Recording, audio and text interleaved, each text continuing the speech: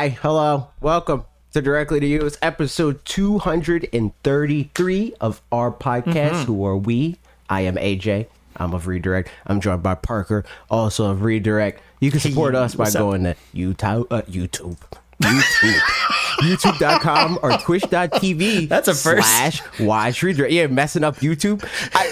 There needs to be like a supercut of all of these intros at some point. YouTube.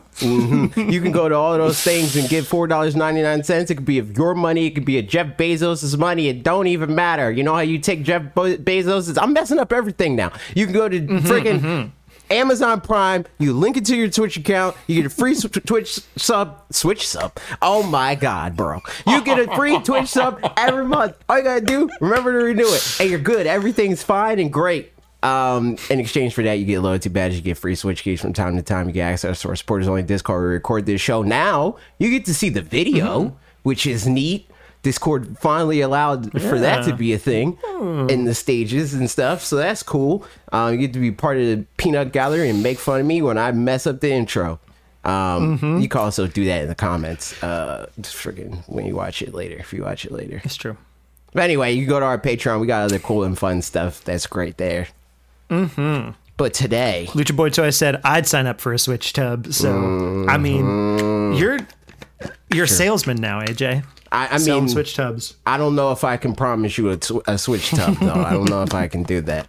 But I can tell you about the Pokemon games that we want on Switch Online. That's right. You sure can. This is going to be a multifaceted main topic because it's a lot of things all in one. But big picture, Pokemon Day is coming up in a couple weeks. True. You know, everybody last week, first of all, I was gone last week. What a time to be gone. It was fun to have, so my parents were in town and they got to watch the Direct with me, which was a fun little time. They were very impressed that I generally was able to predict the next thing that was happening.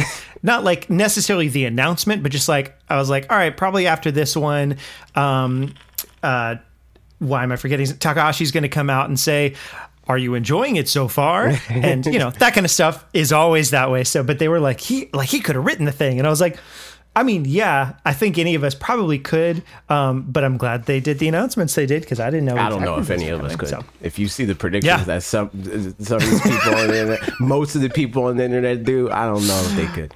Yep. Yeah. So, but I mean, you're right. Yeah, but it was fun in any case. However, I missed not being on the podcast last week because that, like, what a time to get. It's always fun to get to talk about Nintendo Direct. So I'm sure some of my thoughts and opinions will get sprinkled in throughout. But needless to say, and the financial report, that was the double whammy. Yeah, I know. Seriously, the man. The financial report and the Nintendo Direct. I always like those financial reports. There's so many numbers, you know? So many and numbers. their numbers are just fun times. So many numbers. But one of the things that happened last week was Game Boy and Game Boy Advance games getting announced, including Golden Sun, which is just wonderful. But with a notable lack of Pokemon besides Pokemon trading card games. Is it notable? Is it notable? I mean, notable only that, like, you know, it's Pokemon games. Right. And, I mean, sorry, it's Game Boy games, and Pokemon games are, like, handheld, you know, whatever. But, I mean, it's not surprising by any means in terms of, notable for the console, not surprising. But that, now, like, Pokemon Day's coming up. Are we thinking maybe something's going to be happening along those lines? I don't know. What do you think, AJ? I think, so the reason why we're talking about this and the reason why anybody is talking about this is because in the Japanese trailer for the Nintendo Switch Online games, they initially had a disclaimer that you couldn't transfer Pokemon into Pokemon Stadium. But they uploaded a new one that removes that disclaimer. To my knowledge, it's only on the Japanese one. I don't think they did it for any other regions. But like, come on, you know, like that would be that would be crazy if they just do the Pokemon transfers and stuff like that for Japan and Japan only. That would be nuts. They only put green out, and they're like, "Sorry, everybody else. Oh, you guys wanted Pokemon? Yeah. Like what?" But on that note, speaking of crazy, I tweeted just apropos of nothing. That I would be sad if we just got the Game Boy games, because I think the Game Boy games are bad. Like they're Pokemon, and that's fine, but they're not good. And they're nostalgia, and that's always a fun time for certain people. That's all they are. That's the whole value of them, is that they're nostalgic. But I think that love to see it. Game Boy Advance games are also that, but better. Yeah, for sure. Absolutely. Like, yeah, totally. That's the thing. Like, I'm way less nostalgic of a person. We have documented this thoroughly, but that doesn't mean that I'm completely removed from nostalgia. My nostalgia is just more broad. Like, I'm nostalgic for Pokemon as a brand.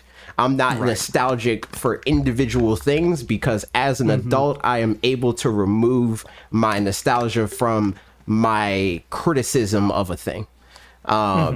So I'm able to look at these games that I have played many times over the years at different ages and say, like, well, this one's better at this because of this, and so on and so forth. And that's the case with the Game Boy Advance games. Like, the biggest problem with the Game Boy Advance game, and really everything after Game Boy Color, is that they are just, like, a little bit obtuse in some areas. The pacing is weird, and I don't mean narrative pacing. I mean, like, pacing in battles and like that sort of everything's just a little like slower. Walking's kind of slow, or something like that. Everything is a little slower. But that, compared to all the, like, technical issues and balancing issues, and like, just all the weird quirks of Gen 1 and 2, like, those are the types of things that are just actually not good. It's the sort of thing that, like, if we played it for the first time tomorrow, people would talk about this game like it's terrible, but they ignore those things because that's the way that they were when they were kids, and blah blah blah, and so on and so forth. Which I get. I understand that. That's fine. But, and we've, like, learned to use those as features instead of bugs, kind of a thing in certain cases. Right. Even though they're obviously bugs. Like, that's no question about it. Yeah. Like, I mean, some of those things, not all of those things, because it's like, there's certain, but, like, the ghost type not working is not. That's exactly what I was going to say. That's not in any universe. Yeah, right. Like, so it's like, you can still experience Kanto, which I think is the actual, like, completely, like, relatable nostalgic thing. Like, that's the thing that's nostalgic. That's the, like, Fire Red is to, like, Pokemon as Wind Waker on Wii U is to Wind Waker on GameCube. Like, when people see that, and they're like, that's just the way it always looked, right? No, it's not. And that's what Fire Red is. So I hope that, like, and also, like, Ruby and Sapphire are, for similar reasons, mechanically better. But like, you still get to experience Kanto, at least, in the best possible way. Like, I think that there's a strong argument that Fire Red is the best way to experience Kanto. Like, depending on how you feel about the gameplay of Let's Go, it's like that's really the only deciding factor there, because, like, really, like, Fire Red has more content because it has the whole like second, like, sub region, like, with the Sevi Islands and stuff like that. And then also it's like a little bit of, like, rebalancing and, like, more Pokemon and all that stuff. Also the added natures and all the Gen 3 accoutrement and whatnot. But yeah. Agreed. Yeah. No, I mean, I'm definitely going to play one either blue and or yellow. I mean, definitely blue, maybe yellow, and so on and so forth. Yeah. And, like, I mean, I'm probably going to do it too. Gold, on silver, the crystal. But, like, I mean, for sure, Gen 3 across the board is better, and that's fine. I will miss like, that's one game that I wish that there was, like, built-in speed up function, because that's one of those things, like, with ROMs for you can, if you're emulating it, you can do it at, like, 2 times speed, and just walking is so painfully slow in Gen 1, like, so slow. And so, yeah, that's one thing that I that's just one of the things that is on the long list. The other ones are like forgivable by nostalgia, kind of like quirkiness, whatever kind of thing for me. That one's just frustrating. Like there's nothing good about going really slowly. It's just taking more time that I could be playing any other game on my backlog, but nevertheless. Do you think, okay, so obviously, it would be great if they all came. What do you think is the likelihood of any, and if any, which ones being announced on, say, Pokemon Day? The Game Boy Advance game specifically for Pokemon? I mean, just or like Pokemon. of all. I think that there's no way we don't get the ones that are on 3DS. Unless which somehow are them removing the red, disclaimer yellow, was an error. Yeah, it's all Gen 1 and Gen 2. It's okay, red, gotcha, yeah. blue, green, silver, gold, crystal. It's all of those games.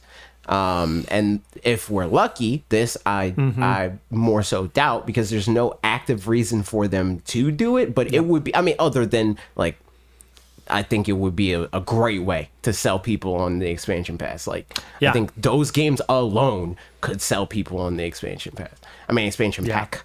But outside of that, there's no transfer in it, unless the way that you transfer somehow is like a Pokemon Home thing. If they're integrated with Pokemon Home, then that's even bigger. That's even more of a reason for people to buy that. In the same way that Pokemon makes mainline Pokemon makes Nintendo hardware. If you look at every single failure from Nintendo, there ain't no failures that have a mainline Pokemon game on it. There's failures with Mario. There's failures with Zelda. There's failures with Mario Kart even. But there ain't no failures with mainline Pokemon games. So I think that Pokemon on Switch Online would just single-handedly make people subscribe to this service. Yeah. Also, it's nuts. Hang on, let me check this real quick. Best-selling consoles. The Game Boy Advance sold. It's 110 million or something. Or is that Game Boy? Game Boy and Game Boy Color. It's 100 and something. Okay, Game Boy Advance sold 81 million. Oh, that console was only the main handheld for 4 years. Yeah, 3. Game Boy Advance came out in 2001. Nintendo DS came out in 2004. That's when I'm sure there's some overlap pillars, where. I mean, Nintendo's life cycles are usually shorter, with the exception of the SNES. And how they count Game Boy and Game Boy Color as as one thing. Yeah, that's that's flubbing it for sure. Yeah. But yeah, I mean, honestly, the fact that Game Boy Advance sold, no wonder it's remembered with such nostalgia by so many people. Is that's so many people had that, and in such a small window of time. And even nuts. Beyond that, it's Game Boy Advance, you could still play it on your DS.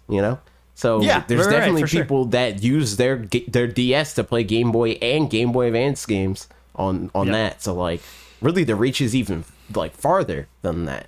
Yeah. It's nuts. So I think going back to the Pokemon Day, that kind of stuff. Yeah, I would be surprised if at launch, if we saw the Game Boy Advance games. I totally agree that I think it would do a great job of selling that even more. I think right now though, they already have the big win of it being Game Boy Advance being there at all, so it doesn't necessarily need as much of an extra boost immediately, but it wouldn't hurt for sure. But I wouldn't be surprised if honestly Pokemon Stadium is announced to come out in that day even or something like that, because I don't know, we haven't gotten a February N64 game. Pokemon Stadium comes out that day, and just Gen 1 comes out right then, and then they say and next month Pokemon Stadium 2 and Gen 2 or something like that. Did they stagger Mario Party? You can't. No, they didn't. So, I mean, they could do all of those at once. That's true. And another thing kind of leading me to believe that is I think they announced one more Game Boy Advance coming soon game than they did Game Boy Color ones.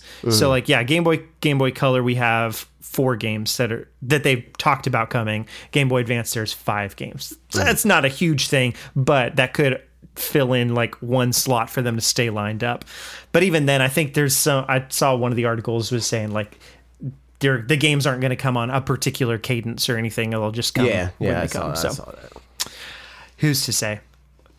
But yeah, I mean, what do you think is the likelihood that any of these games come though on Pokemon Day? Like I said, I think it's pretty likely. I think that the Game Boy and Game Boy Color ones are like 80%.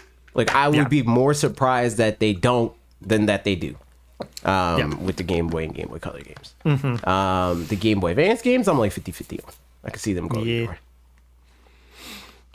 True. So yeah, that.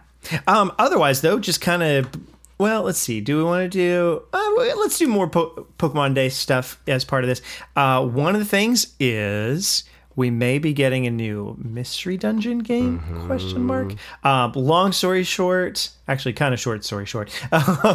With the Pokemon Together campaign that's going on right now, that should culminate by Pokemon Day, I suppose. There was some Spike Chunsoft copyright on the back end somewhere, or in source code or something.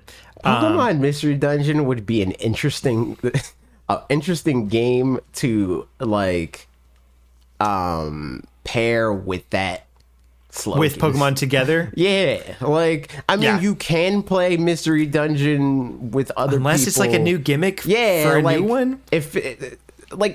But how? Well, like, one, how? But two, like why?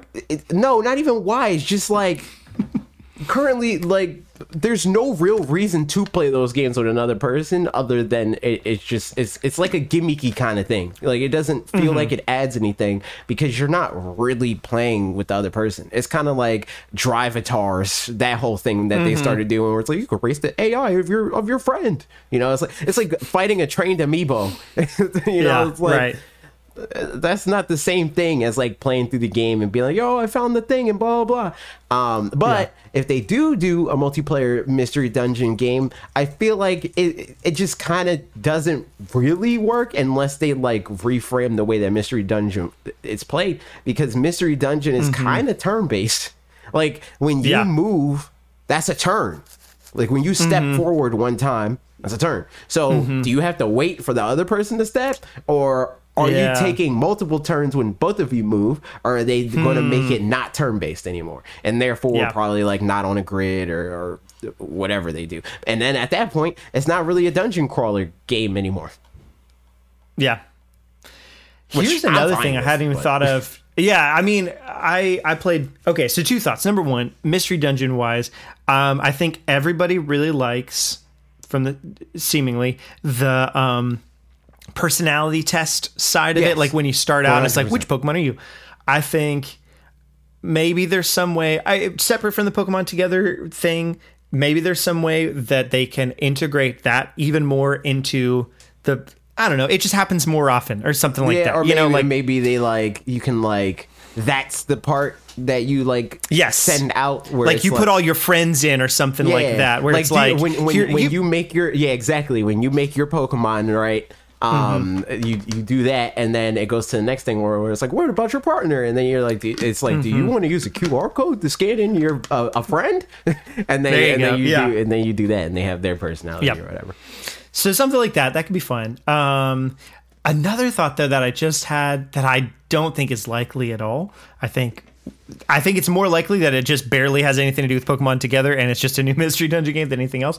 But Spike Chunsoft mostly makes, I mean, they make other mystery dungeon games, but they also just make a bunch of other games that are like, for the most part, I think visual novels and stuff. What if it's just not a mystery dungeon game? And what if it is a Pokemon game and it is made by Spike Chunsoft, but it's just... It's Pokemon Survive. A visual novel. It's like,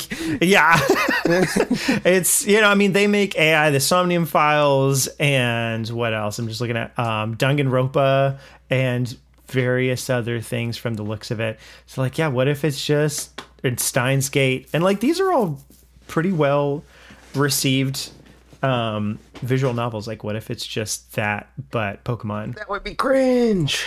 That would be very interesting. I don't think that I would play it. I would play it. That's okay, but I wouldn't be happy about it. Like every other Pokemon thing I play. Yeah.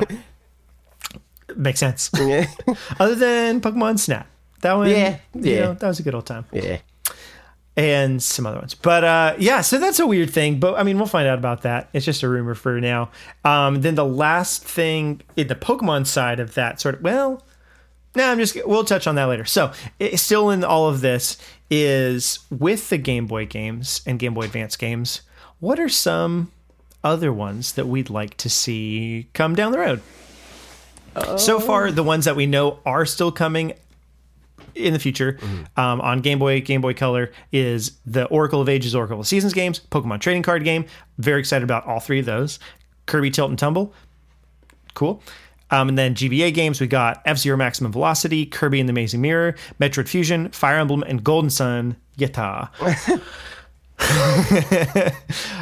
So yeah, what about for you? What are some that you'd be excited to see besides Pokemon games, obviously? I mean, I don't really care about Game Boy almost at all. The original in Game Boy Color. Like, they could put whatever they want on that, and I don't really care.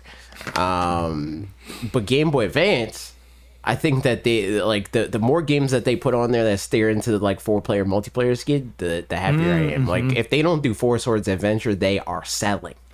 Oh, for sure. Like, yeah. Like that sort of thing. I can't think of a whole. I meant to like do this at some point because I wanted to like make a short /TikTok. Yep, same. About like the Game Boy Advance games that I want. So I guess what we'll do is you could do Game Boy since you care about that. Sure. On some level. I mean, and I also care about. I know, but I'm saying I don't care about Game Boy at all. So I mean, we could do multiple if you want, but. That just depends on if there's like how much crossover and blah blah blah and like it does, we'll talk about that later. Yeah. Anyways, sure. We'll figure it out. But yeah, I want them to do a lot of like games like that. I'm fine with them doing other like noteworthy games beyond that, but I think that the to me the most special part about these games coming to Switch Online, other than the like quick nostalgia hit and then never touch the video game again, is the ability to experience them in the new way that is playing them online multiplayer. Even just playing them in multiplayer in general. Because playing them on multiplayer with more than one person, maybe, which even that had a barrier of entry, it requires so much. You need so many link cables. And everybody needs to have the game, and then everybody needs to have the Game Boy Advance. But here, all you need is a subscription, and really, you just need one family plan. Like, yeah, seriously. So, like, I think that will be the thing that like the most people experience this with in the most special way that they can. Because other than that, it's just playing a game that you played a billion times, but on a different console, and I think that doesn't have a whole lot of staying power and isn't very interesting. Yeah. Yeah, I mean, that makes sense for sure. I don't even know I don't know how many games have multiplayer because I just never did any of that. So Four Swords Adventure is the only one that comes to mind for me other than... Yeah, I guess like the first one off the top of my head that I could think of. Yeah. Because that is one that I do have... not a lot of memories playing, but memories wanting to play, but it being annoying to facilitate because of all of the things that you need to play it. Yeah, right. Yeah, exactly. Yeah, that'll be interesting. Other ones for me, like just looking through the list of the bestsellers, which for what it's worth, Zelda Four Swords Adventure, I mean, this is from Wikipedia, and it doesn't always have all of the info or whatever, but like typically for first party stuff, it probably would have it if it was on there. According to this, didn't even sell 1 million units, so they could definitely get some new life out of that. But so let's see, for GBA games, Wario Land 4, that's one I never played, but looks very nice. So we'd like to do that. Also, I guess because we didn't talk about it last week, I'm going to say words real quick about the ones that we do know about. Number one, I've never played Superstar Saga before, but I'm excited to try that because it seems cool. That right now. Never played the Minish Cap, but really want to play that. I'm playing that so a little now bit. I can. Nice. I tried Kuru Kuru Kurudin for like half a second, and that's a fun little silly thing. And then a couple other things. Kirby and the Amazing Mirror sounds like a Kirby Metroidvania-ish a little bit, and that sounds like the right way to do that. Could be wrong about that, but that sounds like that sort of thing. Metroid Fusion, haven't played it, want to play it. Fire Emblem, haven't played it, want to play it. Golden Sun, played it a bunch, gonna play it again. And now very excited that everybody else can play it. So there's some thoughts for those. You know what we should do? We should add.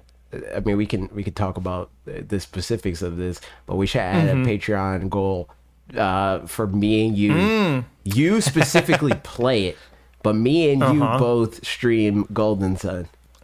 Yeah, there you go. We should do that. That'd be fun. It would be good. The tricky thing with all of these. Sorry, go ahead. No, I was just gonna. You can say what you're gonna say because I was gonna update now that I looked it up. So I'm not just going off of my memory. Games that I want.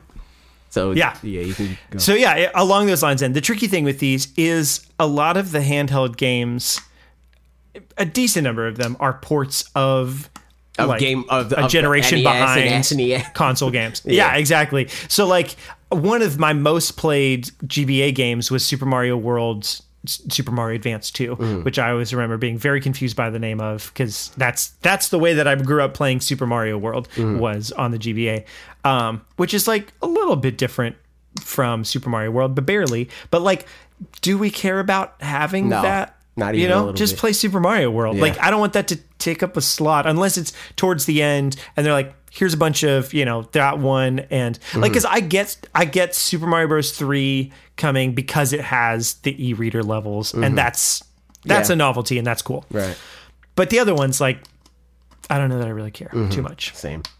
It's the same thing as like right now, at least half of the multiplayer games on Switch Online are Mario, like Super Mario. I mean, not even Super Mario Bros. Like that's just the game that you could play, and that like there's like some spin on it and stuff. But like, if I wanted to play that, I would play that. Granted, I mean, on the NES version, you can't play 4 players, so like I guess that's the difference maker there. But like, yeah. But as far as the games that I want, the Sonic Advance games, they would be sick. Because those are one of the few good Sonic games. Banjo Pilot, that would be hype.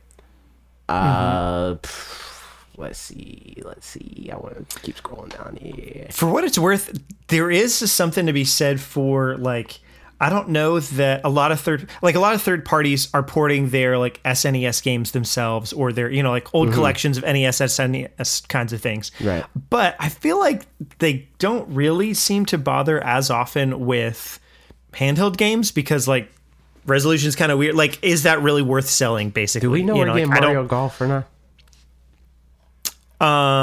Say that again. Mario Golf. It's not on there yet. Mario Golf. I want that. Yeah.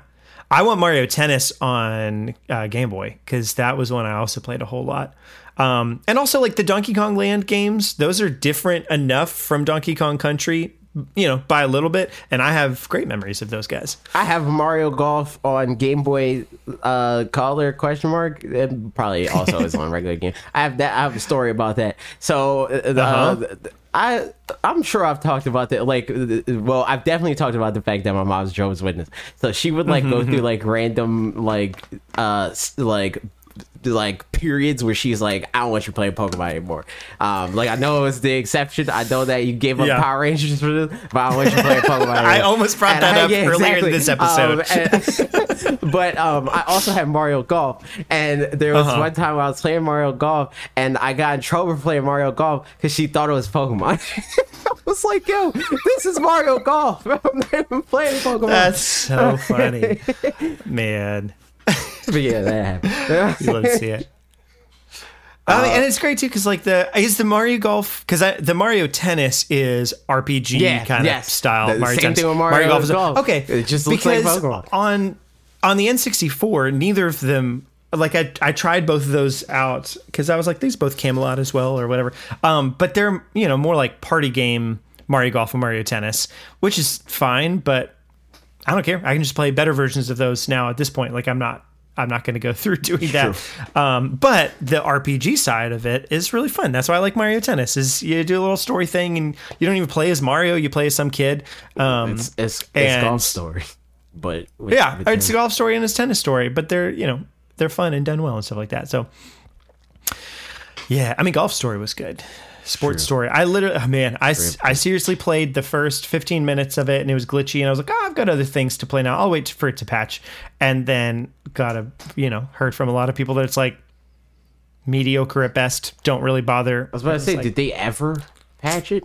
They patched it, but they didn't fix it. If that I think by and large the issues with glitches and that kind of stuff with the game seemed to be fixed, but it just wasn't. It's just not a good poorly game. executed. It's a bad game. Yeah, it's just they added a bunch of mediocre fluff kind of stuff that isn't really worth, So that's a shame.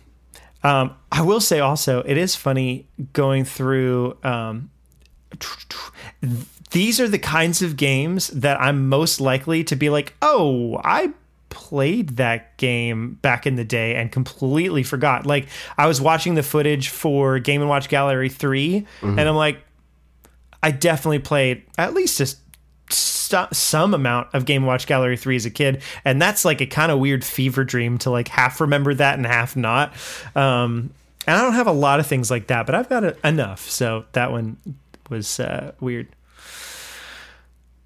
Otherwise, I think I'm good on the rest. Yeah, I think this is. There's other games I'll be excited to see, but I can't remember what they are off the top of my head. So, Pokemon Pinball, those would be fun. Yeah, because I've never played those, but I've heard good things. So. That's facts. That's nice. And it's amazing. I am Pokemon makes the Game Boy. Like everything else is ancillary. Yep. Including Pokemon trading card game. Excited about that one because I just really like playing that game. So, what a time. All right, so that's some of the Game Boy games and Game Boy Advance games we want. Last bit on kind of that sort of topic as a whole is that Game Freak once again stresses their interest in making non-Pokemon games. Is there a quote? Yes. We believe that it's very important for the studio to continue making and releasing titles outside of the Pokemon series. In recent years, the resources needed for game development have grown and grown, so Development Department 1 has been trying out a style of development where it works with external studios. How do you feel about that? Sure. I especially like the other studios thing. I mean, there's I've played other Game Freak games. I like mess around with Pocket Card Jockey. I played Drill Dozer and the Did you play the Badass Timbo? Elephant. That's the one. Yep, play a little bit of that. Never played Town. Hometown Hero, I think it's called something like Little that. Town Hero. Little Town, yeah. Yeah, last week when you and Lee were talking, he was like, I knew I had Town. I was like, I want to say Little Town Hero so bad. Because I knew that was like a working title. Like they changed it. But I didn't remember what it was because I didn't play it. Yep. But yeah, that game, never played that. But I have played other ones. Red loved that game. What, Little Town Hero? Checks out. Seems like it. But yeah, this Game Freak, they make fun, quirky things, and they're usually better at executing on those little quirky things because they're ideas people. Game Freak are ideas people. They're not great at game development, but it's easier to make a good game on a technical level when it's a smaller game. The most exciting part of this to me is them working with more external studios, because I think that would help them just in general, primarily because that's what I care about the most. It would help them execute on making better Pokemon games, but also it would help them execute on making more games, some of which are games that they want to make that aren't Pokemon, So that's all. It's true. A net good. Yep. Yeah, I'd be interested in just seeing how that pans out for them. And whatever games come out from that. Because, yeah, I didn't play Little Town Hero, but I was curious about it for sure. And I think if it had gotten better reviews, like it seemed like a lot of people liked it, but it was kind of dependent on your taste. And I was like, I don't feel like risking it. I've got other things to play. But if it had gotten better reviews, probably would have played it more or would have tried it out. But I don't know. Yeah, it would be cool to see what else they got going on. And speaking of seeing what else people have going on, Nintendo had their financial briefing last week, and you and Lee last week already talked about the numbers and all that stuff, which always fun to talk about numbers. So many numbers. But the Q&A always comes out a little bit late, so that wasn't out by last time, and it is now. I read through at least the first half of these, but not all of them. And I'm trying to see. Basically, all of them are talking about the same thing, which is kind of redundant. But is it like the Switch life cycle, or what's pretty much? Yeah. So basically, it's the Switch is coming into the 7th year. They talked about how their sales were below what they'd expected for the holiday season, third quarter of 2022, and then it was kind of questions based off of that. So, like, one of the answers here, I'll pull up the article that has it more readily accessible to you. So, yeah, the answer, it was Nintendo Switch will soon enter its 7th year, has sold over 120 million units cumulatively, and we believe that it is entering uncharted territory in Nintendo's dedicated video game platform business. In this environment, it'll not be easy to maintain hardware sales at the same pace as before. For this reason, our new challenge in the 7th year is finding ways to encourage users who are considering new purchases, replacement purchases, and additional purchases to pick up a Nintendo Switch. And there's somewhere else where they said something along the lines of, like, it cannot be done here with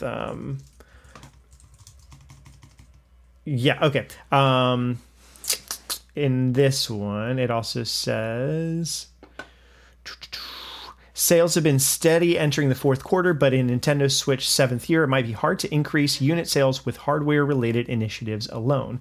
That is my candid impression. In your question, you said, just by releasing no new software, in quotes. But motivating people to play games for a long time and inspiring them to pick up new titles are both extremely important factors when it comes to maintaining the momentum of our dedicated video game platform business. And so on and so forth. And then, yeah, more similar kinds of things like that and talking about games and all that. But yeah, how do we feel about the fact that sales seem to be sort of winding down? And then what's the kind of... I mean, winding down is, relative. Putting it that... Yeah. That's not, Yeah, it's not like they're like, man, we dropped 50%. Yeah, right, exactly. It's like we're down from our pandemic peak. Yeah. I mean, yeah, sales are lower than they had anticipated and lower than they have been in the past, but still, like, looking at 13 million, I think, so far in this fiscal year, as opposed to maybe like 18 million in their peak one by this point in it, or something along those lines. They just sold the Wii U in the last year, man. That sucks for them. It's crazy.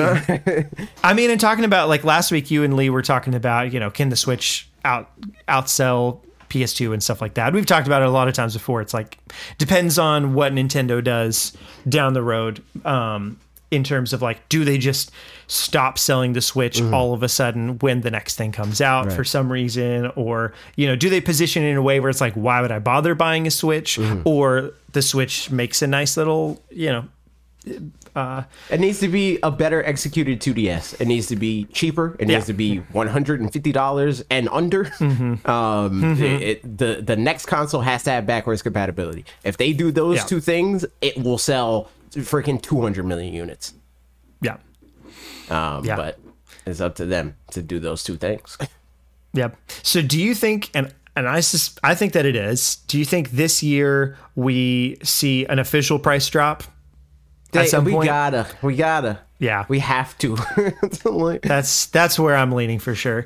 Like, at this point, they're trying to keep sales up, and like market share fell a little bit after this, and they don't really want that to happen necessarily. So, I think but they probably also don't want to talk about the next gen console any sooner than they have to talk about it and are ready to talk about it. Yeah.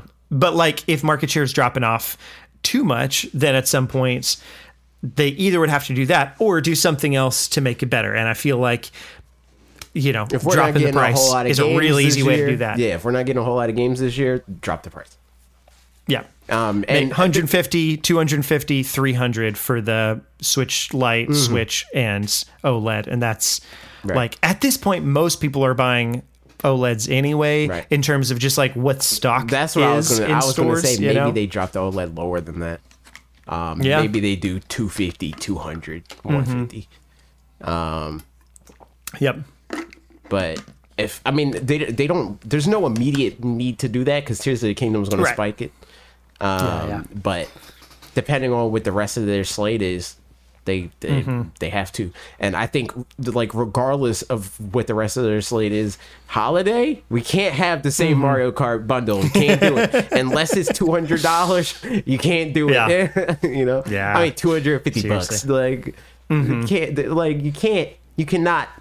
It's not gonna do it for you. It didn't do it for you last time. I bet that if that same bundle was $50 cheaper, people would have bought that. But it's like, come on, dude. Everybody has and Mario there's other Kart. factors. Yeah, right, exactly. And I think the other thing that comes into play is recession things. Like, it for sure, money's just tighter for everybody too. So that's just like, but I mean, then again, there's still selling PS5s and stuff like that. So where there's a will, there's a way, I think, by and large. But for something that's just like, I wouldn't mind getting a Switch or something like that, I think recession kinds of things probably factors into that. The other ace they have up their sleeve is Nintendo Selects.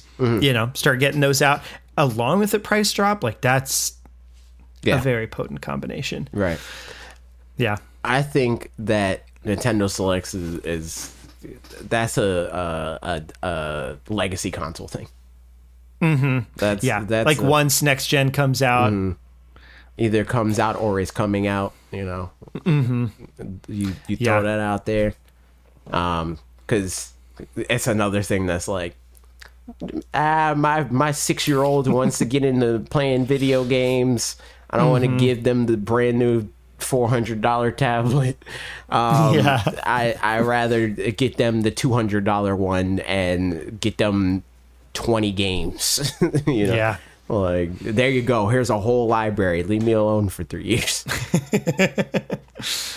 Yep. So yeah, there's that. It's interesting stuff. There's, I think there were other things in the Q&A, but most of them were, like this one, going forward, what kind of life cycle do you expect for the Nintendo Switch? And obviously they're not saying any new information in that. It's just all, it ends it by saying, as we continue the Nintendo Switch business over the long term, we have tried to preserve the value and prices of both hardware and software as much as possible. We do not believe that policy needs to be changed at this point. The other thing that keeps coming back up in here also is Super Nintendo World and the Mario Bros. Movie. And like, it really will be interesting to see what sales do. Yeah. I think probably less from Super Nintendo World, but from the Mario Bros. Movie, like, yeah, less for sure. But I can see people buying Switches. Can you buy Switches there? Oh, they need to put Nintendo Switch, at least the Switch Lite, and like a gift shop. They have to do. I think in the opening months of it and stuff, I think what we'll see is that it won't do a lot for Nintendo. So like in terms of Switch sales, because it'll mostly be like the people that are ravenous to get there are already Nintendo fans. But I do think down the road, 3 or 4 years, or even just like 6 months, maybe if it's not still too busy, but like 18 months or more, that, when it's just like anybody is going to Universal Studios and pops over to Super Nintendo World, like, I think at that point you'll start seeing a lot more of that kind of transfer over into the console sales, or at least peaked interest. But yeah, you're right. They definitely need to be selling Switches there. Yeah, I feel like you could definitely get some kids asking for Switches on the way out. I remember as a kid, there would be a lot of times where like just trips were like good excuses to ask for video games, because it's my parents would be like, "Yeah, you want a souvenir?" I'm like, not really, but like I kind of want this game, and like I was going to spend the same amount anyway. Why not? Yeah, right. Like, so I think that could get them some sales there. If like on the way out of the amusement park. It's like, yo, I want to play Mario Kart at home now. And they're like, okay, cool, fine. Yeah, especially if they make it like, I don't know if this is a thing, but like sell of like a voucher for it or something in that part of it that you can like pick up on the way out, so you don't have to like be carrying a Switch around the whole time. That feels like the right way to do that, because otherwise, like, who's gonna want to carry around a $300 that's why I said console? Switch Lite, dude. Switch Lite. Yeah, that's true. True. Sticking in a backpack. And then they break it on a roller coaster and they have to buy another one. Yo, that's how you get to 200 million. That's how you get there. So there's those things. Moving along, we've got it is a rumor. I don't really care about the rumor side of it, but more just I don't know what we think. Metroid Prime Remaster has come out now. It first digitally and then physically, and it's $40 and it looks great, and it's kind of setting the stage for Metroid Prime 4 theoretically. Mario All-Star Collection. Yeah. Yeah, right, exactly. That was a fun time. But the question is, do you think that Metroid Prime 2 and 3 are liable to also come? Yes. And do you think before Prime 4? Yes. Or, okay. Yep. Last question. Do you think as remasters like the same quality as this, or just like... Maybe not. I mean, maybe. Yeah. Like, maybe that's why it took them so long. Granted, like, because there was the whole thing about, like, they've rated it, like, freaking 18 months ago or something like that. Right. Like... Maybe that was the initial plan, is that they were like, oh, let's just like we'll go all out on Metroid Prime 1, and then we'll do the other two as just like more straightforward ports, and then they like reconsidered. And like, no, let's like spend some time on brushing up the other ones. And then maybe we'll get them like, staggered, so that it's like the first like trailer that we get for Prime 4, where it's like it's coming out in friggin' 6 months. Or no, not even that. I think they drop it, and then they're like, well, you'll get an update on Prime 4 eventually, for Prime 2. And then Prime 3, they're like, it's available now. And then they're like, also, and they show a trailer for Prime 4, and it's like, it's coming out in 6 months. There you go. That's how you do it. There's the marketing play. I totally agree. I think the shadow drop for Prime Remaster was brilliant. It's the best thing because it meant seriously, honestly, it's like tons of hype right there at the beginning, and like no waiting for something like and hype in general can be kind of exhausting, and like they want as little fatigue as possible by Metroid Prime 4 right for the franchise. And I don't even think that is the biggest thing for Metroid. Like that's not a Metroid problem. A Metroid problem is that like you don't have the hype, so you have to like manufacture it. So it's like if people are met with like, yo, there's this really good game that like a small amount of people really love, and it's available right now, it's $40, buy it. That's way more potent than like, hey, there's this game that people like a lot, and it's $40. Play it in 3 months from now. That gives you enough time to be like, I got other stuff to play now. I don't really care. Like, am I going to play this? Well, but at the end of the direct, like me, I mean, I was going to buy it anyway, but I was like freaking camping the eShop, being like, let's go. I'm trying to stream this right now. Had people in chat sending me links so I can like download it faster, because it was like not updated on the eShop on the Switch fast enough. Like, man. I would have never I would have like if the Prime Remaster came out a month, even a week later, I wouldn't have did that. I would have got it. I would have played it eventually, you know. Mm-hmm. But them being like it's available now, I think it moves mountains. It's true. Yeah, honestly. If it worked for Beyonce, it could work for Metroid.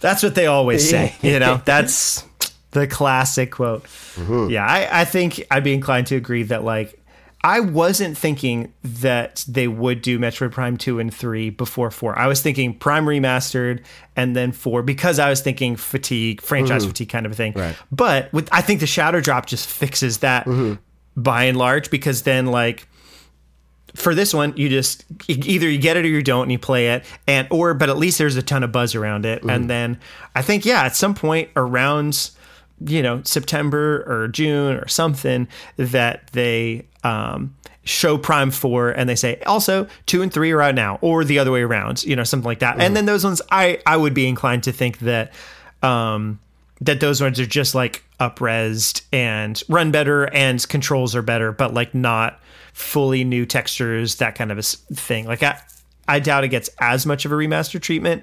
But I think it just depends on anything's possible at this point. Took them to do this.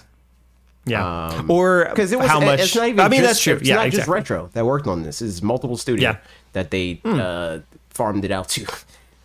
So I wouldn't be surprised if like they retroactively like, yo, this turned out great. We reconsidered. We want to do a new contract with you guys to do 2 and 3. You know, like, you know, like if it did take them 8, like if they turned this game in for rating 18 months ago, they finished the game longer ago than that, you know, like, and they started on working on Metroid Remastered longer ago than that. So, you know, like, you think it took them 18 months to do Remastered? I doubt it. You know? Yeah, right. Like, I think that this was probably like 6 to 8 months, maybe a year, you know? So, I don't know. Yep. We'll see. I mean, in the meantime, you can get those games on the Wii U, but not for much longer. Because reminder, Nintendo reminded us today that the Wii U and 3DS eShop are closing soon. Sure. March 27th, if I remember correctly. Yep, March 27th, 2023, purchases on eShop for Wii U and Nintendo 3DS will be discontinued. And then until March 2024, you could merge your unused Nintendo eShop balance to your Nintendo account so they can be used on your Nintendo Switch. I think already you can't use credit cards on there. Also, you can already just use like Nintendo eShop cards that you put on there. Could be wrong. So yeah, there's that.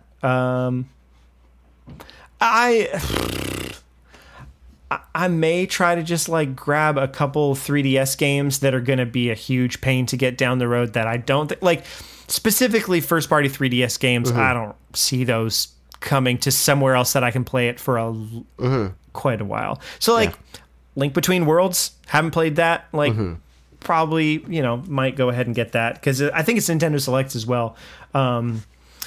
Nintendo Selects 3DS games. It has to be. Yeah, like that's like the first image that comes to my mind, and it could be Mandela effect, but I'm pretty sure that is the Nintendo Select game. Yep. N64, Super Nintendo. Where's 3D? Okay, handheld. New Leaf, Donkey Kong Country Returns 3D, Fire Emblem Awakening. Oh, that's I should probably. That would be good. Kirby Triple Deluxe, Link Between Worlds, Majora's Mask 3D, or Ocarina of Time 3D. Yep. Not going to bother with those.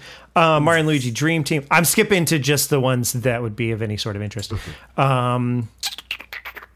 Skip Radiant Historia, 3D Land, and Tamagotchi Life.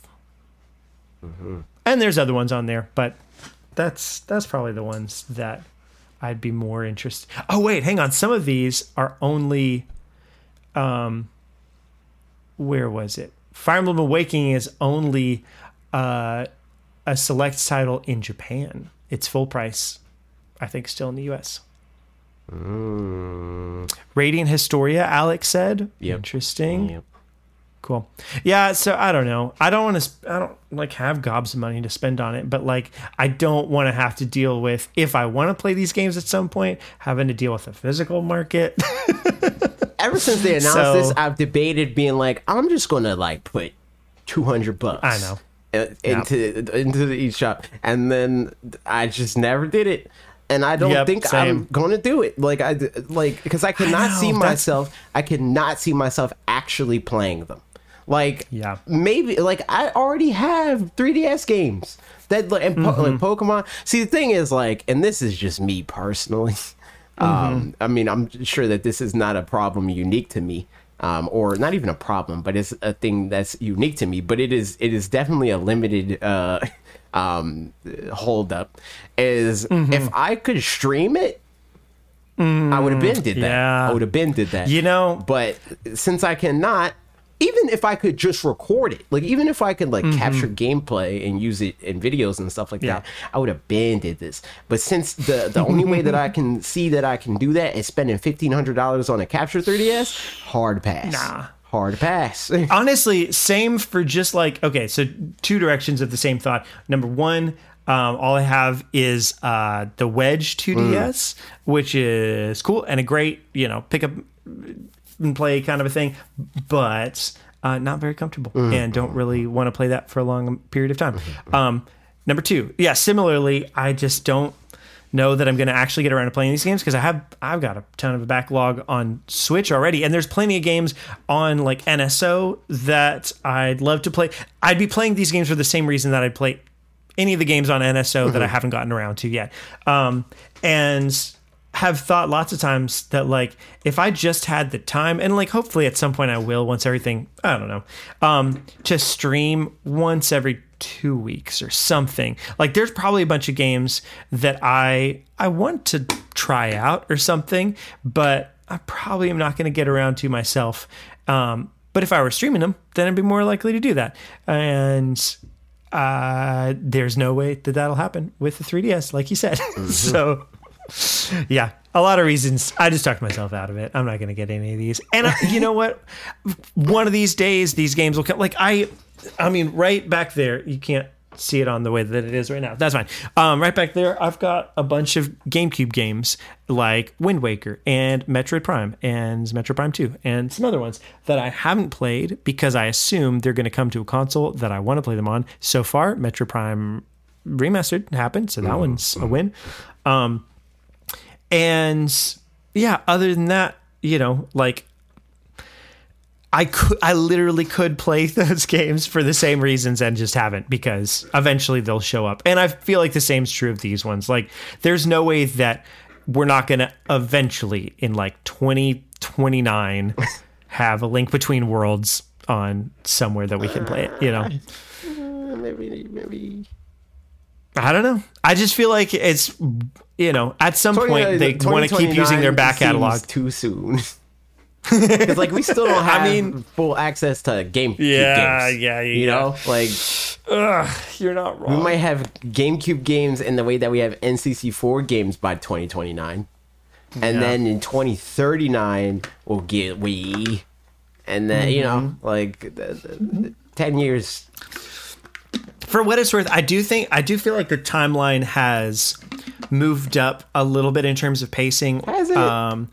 In that, I think we started from scratch in 2018. You're saying end of 2018. The amount of libraries that are added to Switch specifically. Yeah, exactly. Yeah. So I feel like, and there's two different ways it can go, is NSO kind of a thing and ports and remasters and stuff. If they're just we need a new Zelda game, and I don't know, we could do Link Between Worlds and just do a remaster of it or something like that, that kind of thing. That could happen. But otherwise, I think, we had so long where we only had up through N64 in terms of Virtual Console and that kind of stuff. And we're just getting back to that. I was about to say, yeah. That's what I thought you meant initially when you were saying they're closing the gap and how long it takes for them to bring things back.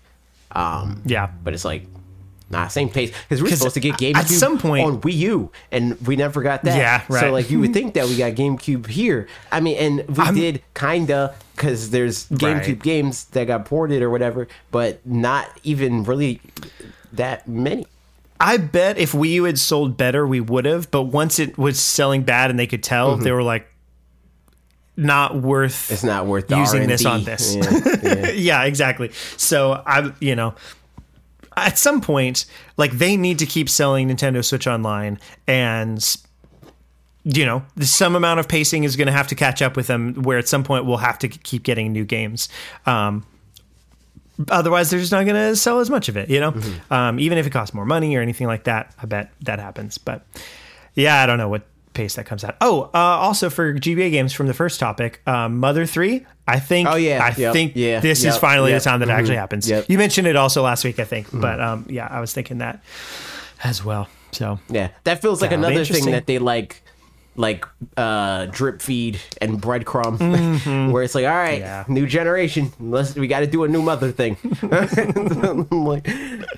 Maybe this gen is when we get Mother 3. I bet it is. But yeah, this gen is the game that we've gotten a bunch of games that we are playing right now. True. I'm playing. Which ones would those happen to be? Let's talk about it. I forgot. Lee, I think I was streaming yesterday, and Lee was there just hanging out. And he was watching me pick the game that I was going to play, and he was like, "I noticed how far you had to scroll." he was like, "Shout out you playing all those games," and I was like, "Yeah." I mean, it's like I'm playing stuff on the Game Boy Advance again. Have not opened the Game Boy games and then pretty much immediately closed it. Like I didn't play a single Game Boy game for a second, and there's not one that I want to play currently. Well, let's pause on that real quick, because basically same. I think I played 4 levels of Super Mario Land 2 because I'd never played that one before. And I mean it's I'd say at a similar caliber to Super Mario Super Mario Bros 3, which I think is the best of the NES Mario games.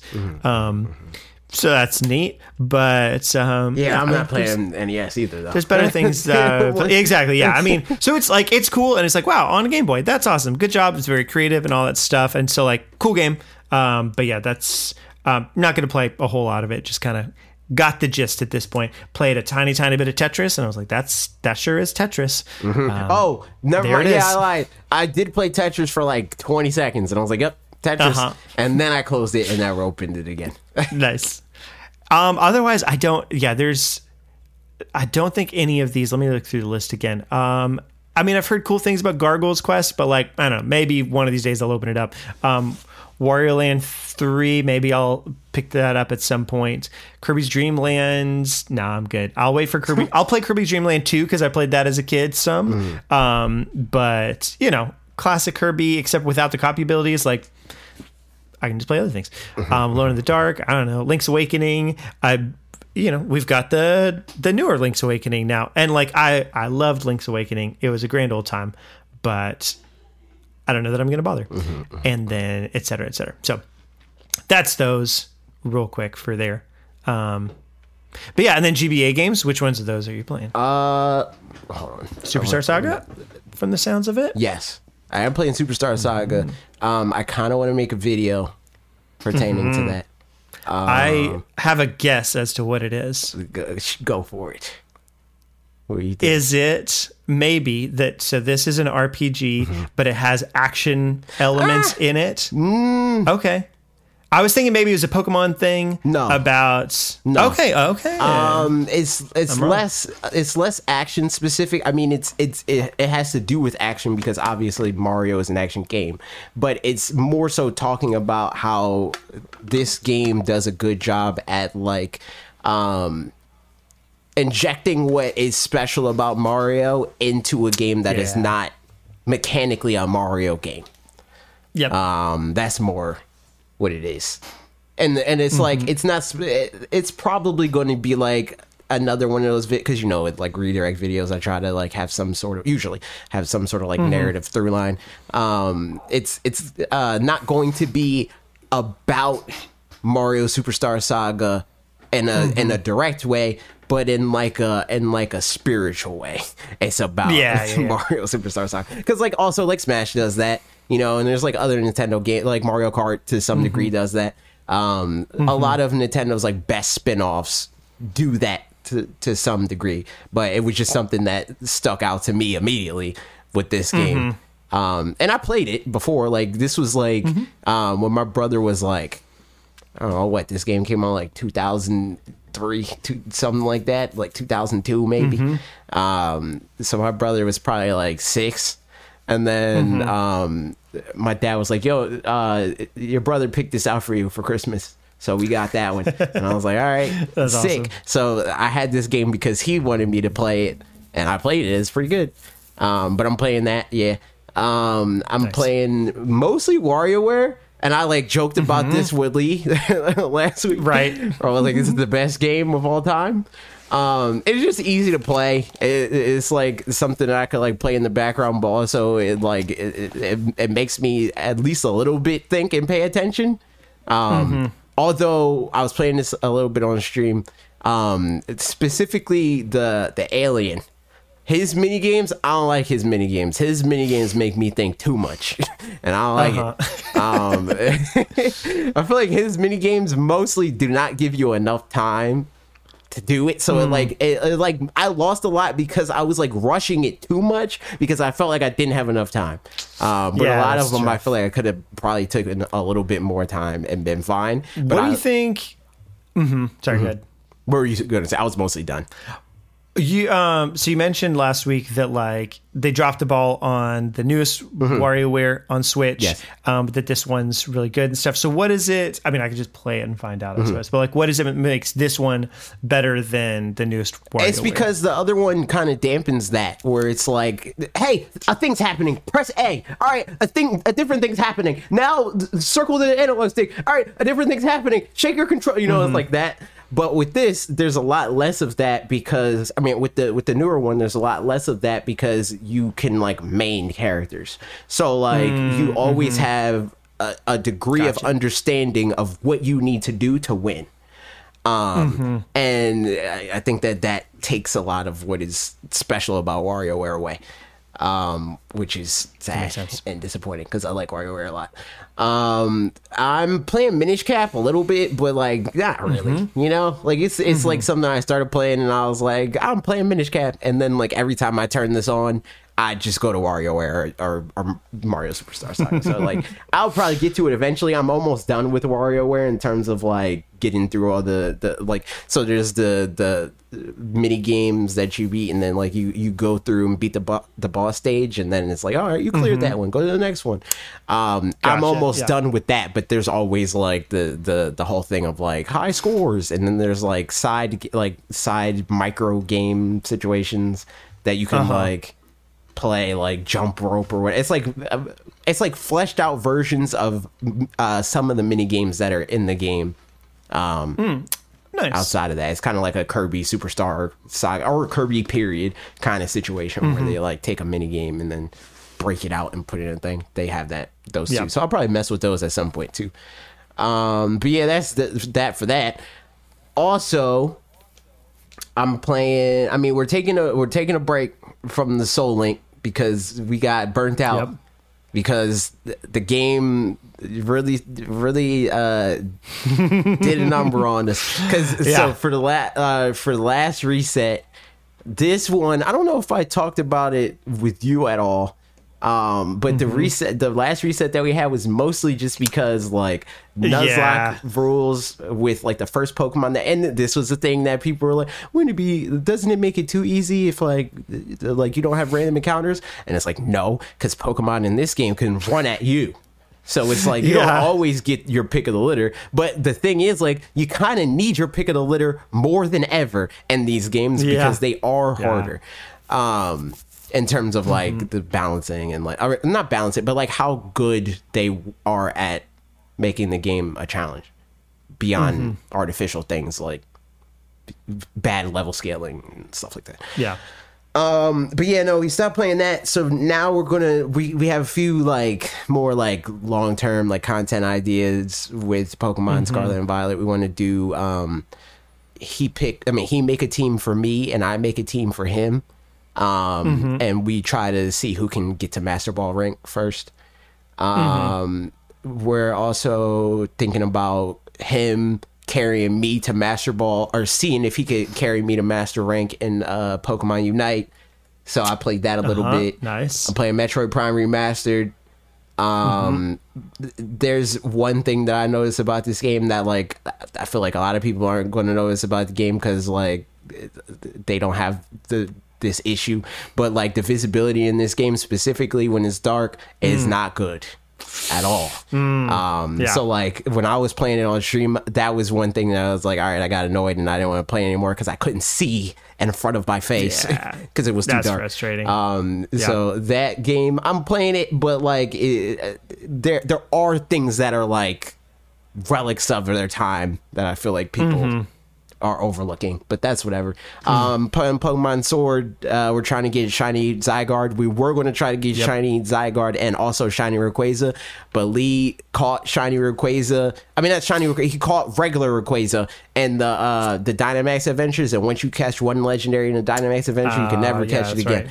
Right. And the only way that he would be able to like realistically be able to like participate in that is new save file. Yes, new save file, and then also complete the Pokedex again so that he can get the shiny charm, which like that's not going to happen. This is an old game. No.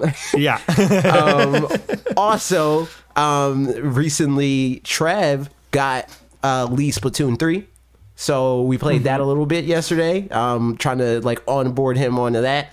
I was playing Splatoon 3 like when the game came out.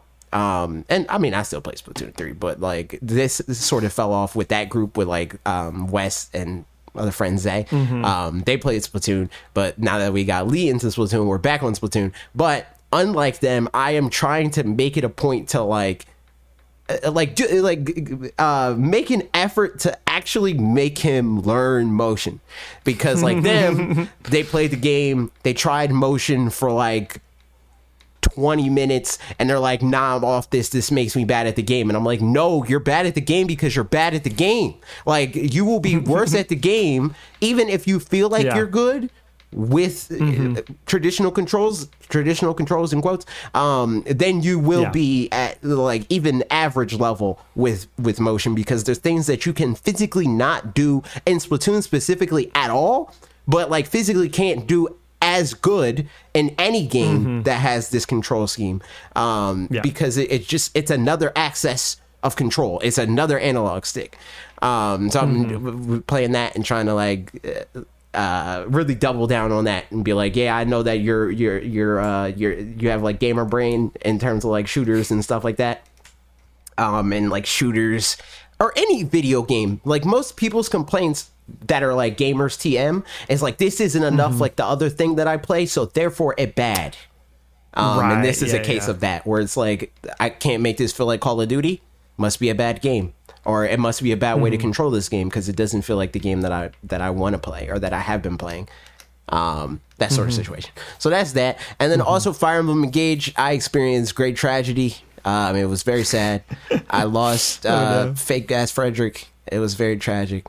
That is sad. Yeah, it's messed up.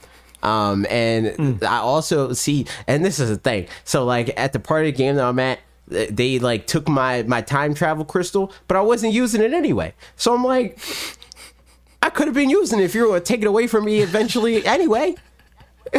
So, like, I could have saved fake ass Frederick, but I wasn't using it. So he's dead. And then somebody else died, but I don't remember his name. I didn't really care about him. The only person that died that I care about is fake ass Frederick, and that was very sad. Unfortunate. That is sad. Yeah. But yeah. Also Smash, I'm like doing like a more extended like training plan with Quid, who's a Pokemon trainer player I was telling you about. I tell everybody about. That's going good. It's mostly right now so far it's mostly just Squirtle, because Squirtle is the hard one, and like I feel like we like got down to the like why I feel the way I do about the other two Pokemon versus Squirtle. And why I feel so comfortable with Ivysaur specifically, but not Squirtle, and it's because they're just fundamentally different. Like Squirtle's more like a chic, like chip damage, like take your hits when you can get them, and if you can get a good enough hit, combo them and blow them up for it. Whereas like Ivysaur is like throw out big, longer lasting hitboxes and bait people into thinking that you're doing something that's more dangerous than you are and kill them for it, which is kind of like opposite pacing in terms of like how you play the game. And like what Squirtle is good at, Ivysaur is terrible at, so I'm not used to putting myself in those positions because I'm used to being scared of being there because Ivysaur doesn't do good there. Like what ends up happening is I put Squirtle in positions where Ivysaur would feel comfortable, but Squirtle's not comfortable there. So I feel scared playing as Squirtle because I'm like, well, that doesn't work. This character doesn't work. And it's like, no, it doesn't work because I'm not playing him right. Basically, every time I do, or a lot of times when I do a session with like a top player, a lot of times it's like what they'll say to me is like, you gotta play more degenerate. Like that's essentially what it is. They're like, you're like overthinking it. Like you need to mash forward tilt more. And like in my head, I'm like, when I'm playing and I somebody doesn't tell me to match forward tilt more, I'm like, well, I don't want to do that because like, what if I do that and then they think that I'm just spamming? I don't want people to think I'm spamming. I want people to know I'm good. You know? Yeah, right. But the top players, I don't care about that. I mean, if they can't hit you because you're spamming forward tilt, they can't hit you because you're spamming forward tilt. So trying to break that habit, trying to spam forward tilt. And I mean it's deeper than that, but like that's like the I mean, because like if it was just spamming it, then like I don't know, people would in a way that if it's that you were bad at it, then somebody would punish you for being bad at it. But like if you're doing something, I don't know, that's good. You're not being toxic or whatever just like, by doing something specific. I mean, it's kind of low key. It's kind of toxic, but like it's good to specifically spam Squirtle's forward tilt because of how broken the move is. Like it's broken for a few different reasons. It's not just as simple as like it's a strong move, it's a fast move. It's like so many of the attributes, like Squirtle goes like he's like less than half of his height when he's forward tilting. So like Squirtle's already hard to hit because he's already really small, but when he forward tilts, he's less than half of that.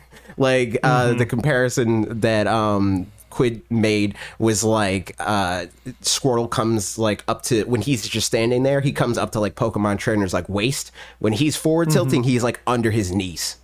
So it's like it's a huge difference in terms of like his hurt box. So I've been like working on that, and also it's like it's just trying to break habits of like moves that I would do in certain situations that make sense for Ivysaur. Like what I would do if somebody like I would put up my shield and somebody would hit my shield and I would back air them for it. With Ivysaur that makes sense because Ivysaur's back air is like a sword and he can like drift more without putting himself in danger.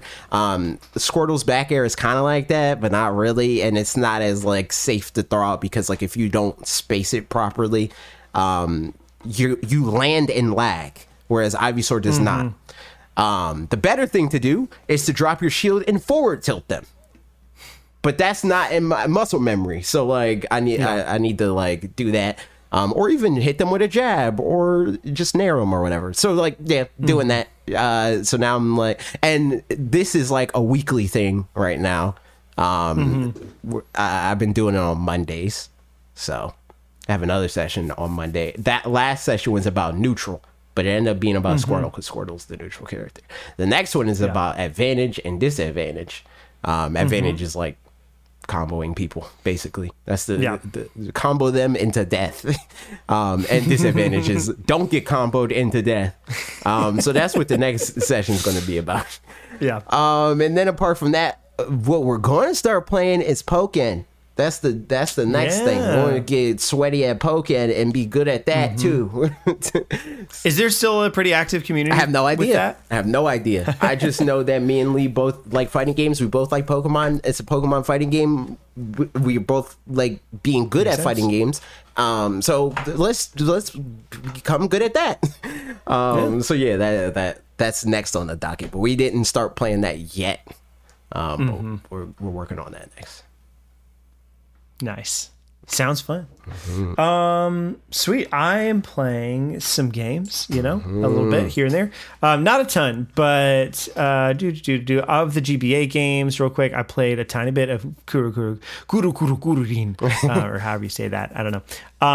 I would like to play the Minish Cap, but I want to kind of like finish up something to then like focus on that, because I don't know. It just seems that's one that I've wanted to play for a while. So, but I'll probably dip into WarioWare and some of the other ones a little bit. So, because those ones feel like easy ones to just kind of like dip into. Otherwise, things I'm playing. I downloaded the demo I downloaded Metro Prime Trilogy, or I bought it. Metro Prime Remaster, and I have not gotten to play it yet because again, kind of want to focus on it, but just haven't started on it yet, but that's probably coming up pretty soon. So haven't played that yet. Downloaded the demo for Kirby Deluxe, Kirby Return to Dreamland Deluxe, and it's all right. I was most interested in the Magolor stuff. Like that just seemed like a fun, like again, kind of almost the way they described it, like you regain your powers and blah blah blah, blah seemed like almost Metroidvania-ish, which I just always like that kind of style of thing and feel like Kirby should be a perfect fit for that.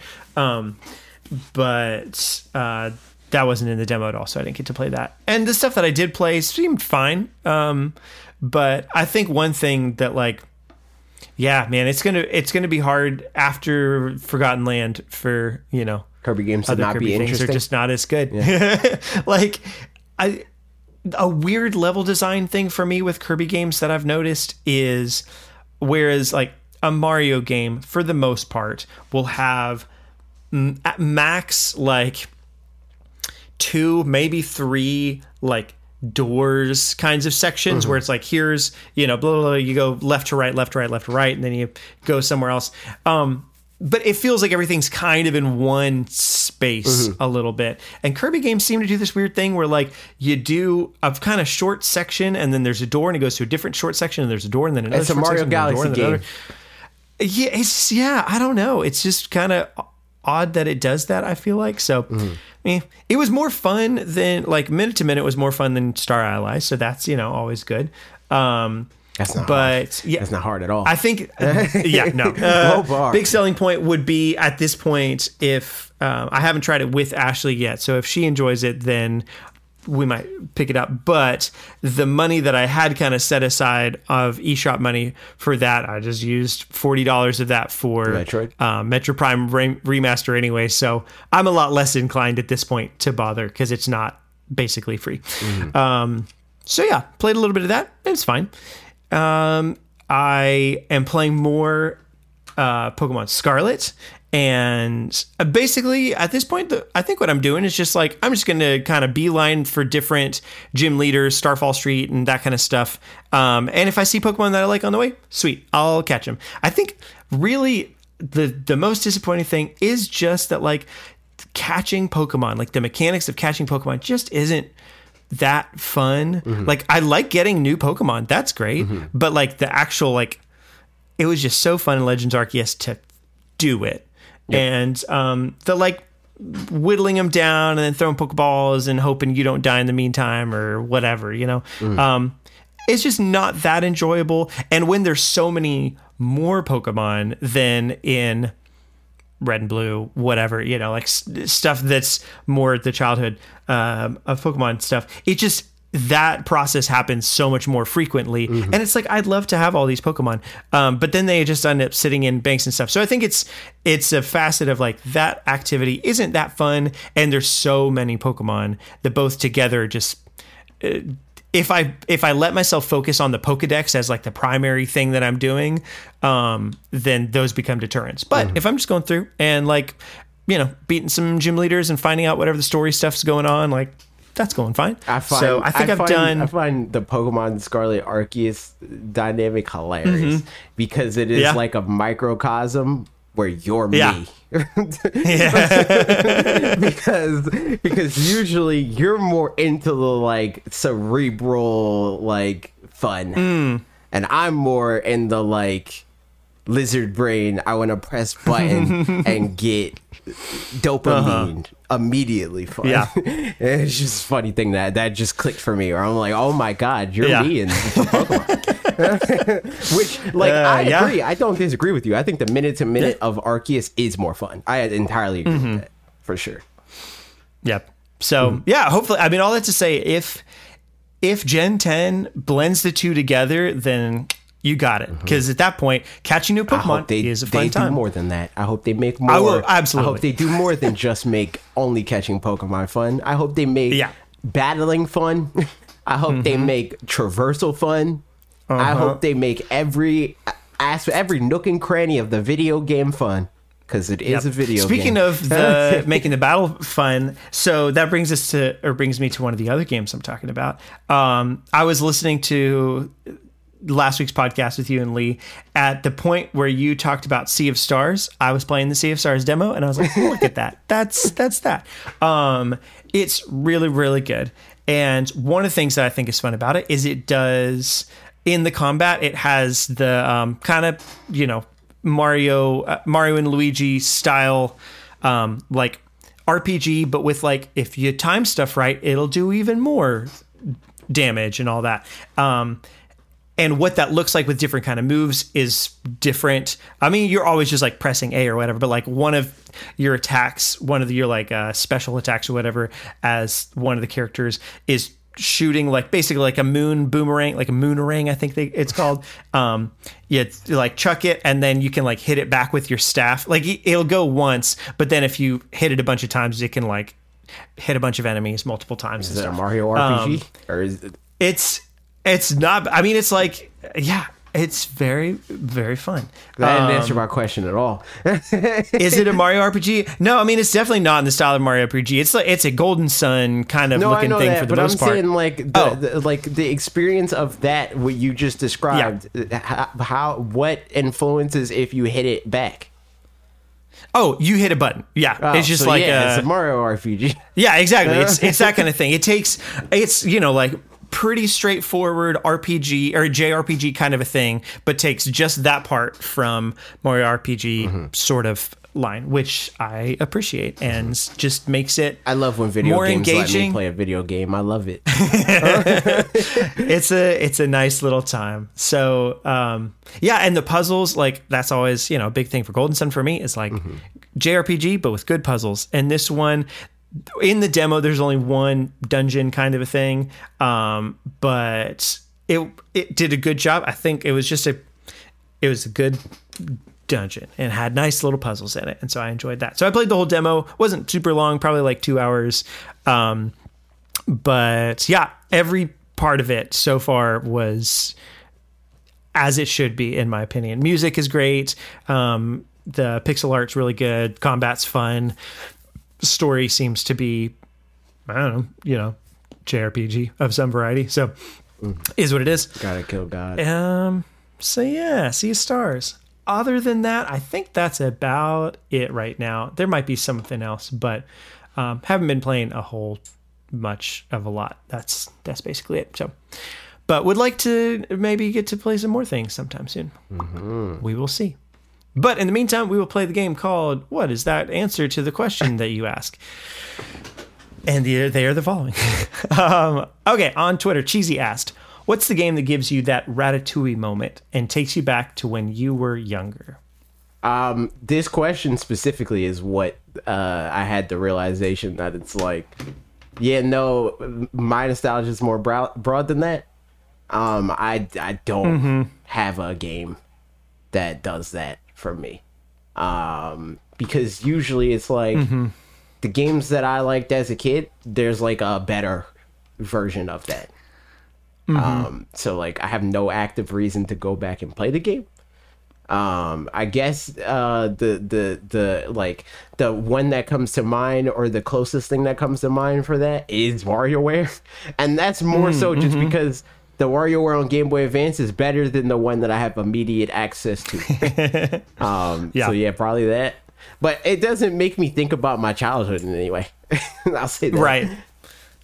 I think for me, I mean, this kind of thing, nostalgia in general is like the more your brain touches it in the modern day, the less potent the nostalgia is. So I don't think I can say that a singular game does that. Because like, again, like it would have been Pokemon Blue for sure, but then I played Pokemon Blue and I played it again and I played it again and I played it again. And so then at that point it's like, yeah, sure. It reminds me of when I was 7 and, you know, in the car while we were driving to this place or that place, and like, absolutely. And I still have those memories and they're locked. But then it also reminds me of when I was a junior in high school and I was playing through it, and when I was this and that, you know, so like, yeah, and I think that that's or if when I watch him a Dry Bread video where he's doing a challenge, or and you know, any of that kind of thing. That's another part of it too, where it's like, because of like part of like what I do, and also just my philosophy in life, where it's like, I think it's stupid that like traditionally people think that you should like grow out of things just because it, like, in theory shouldn't be for your age group or whatever. Like just, you played that when you were a kid, so therefore it's for kids, and you're an adult, don't play what's for kids. I think that's dumb. So like, I've had a different understanding of the things that I like as I grow with them. And most cases those things have some level of like how good I am at it. So like my relationship with how I played it, because something that I've done all my life is like, most of my like playing games is like a social thing, like playing it with my friends and my family and so on and so forth. So like my relationship with even that is different. Like when I was a kid, it was like way not even necessarily way easier, but it felt better for me as a kid to play games with family, specifically like Smash Brothers and like Pokemon and stuff like that, because we're all bad. But now I'm not. So like when I'm playing the game, it's like I either feel bad or I'm bored. So where it's like I was playing the game. I was playing the game with my sister and my friend Eve. And my friend Eve, he knows. Like he like comes in the streams every once in a while. Like he's like in, you know. But he's not like super good at the game, but he knows that I'm like good at the game, but he's like competitive. So he's like, nah, I'm beating you this time. And he'll like pick people and like try to cheese me. So like that could be fun. But like with my sister, it's like, I feel bad playing her like I'm playing somebody else. Because like when I'm playing Eve and he understands that I'm good at the game and he's like trying to cheese me, it's funny even to him to like, I tried that thing and you got through it and you killed me at 20. but for my sister, it's like it just eventually either gets boring or frustrating. So it's like then I'm just. I remember playing. I remember playing Mario Kart with my sister in high school, and like if she and her friend were both over, or I mean, if her friend was over, then they'd play and they're battling it out for second and third, and I'm just like, just playing the game, you know, playing the game by myself. Like, oh, this is time trial. Like, I'm having a good time. Facts, exactly. So it's like that's more so how I think about it now. Like the only time that I'm even able to like think about like, oh, this is what Smash Brothers was to me when I was a kid, is when other people bring it up. Because like to me, Smash Brothers, when I think Smash Brothers, is Smash Brothers now. But when people bring it, it's like, oh yeah, you used to play Fox and blah blah. It's like, oh yeah, true, I did used to do that. Like, that's funny, yeah. Yep.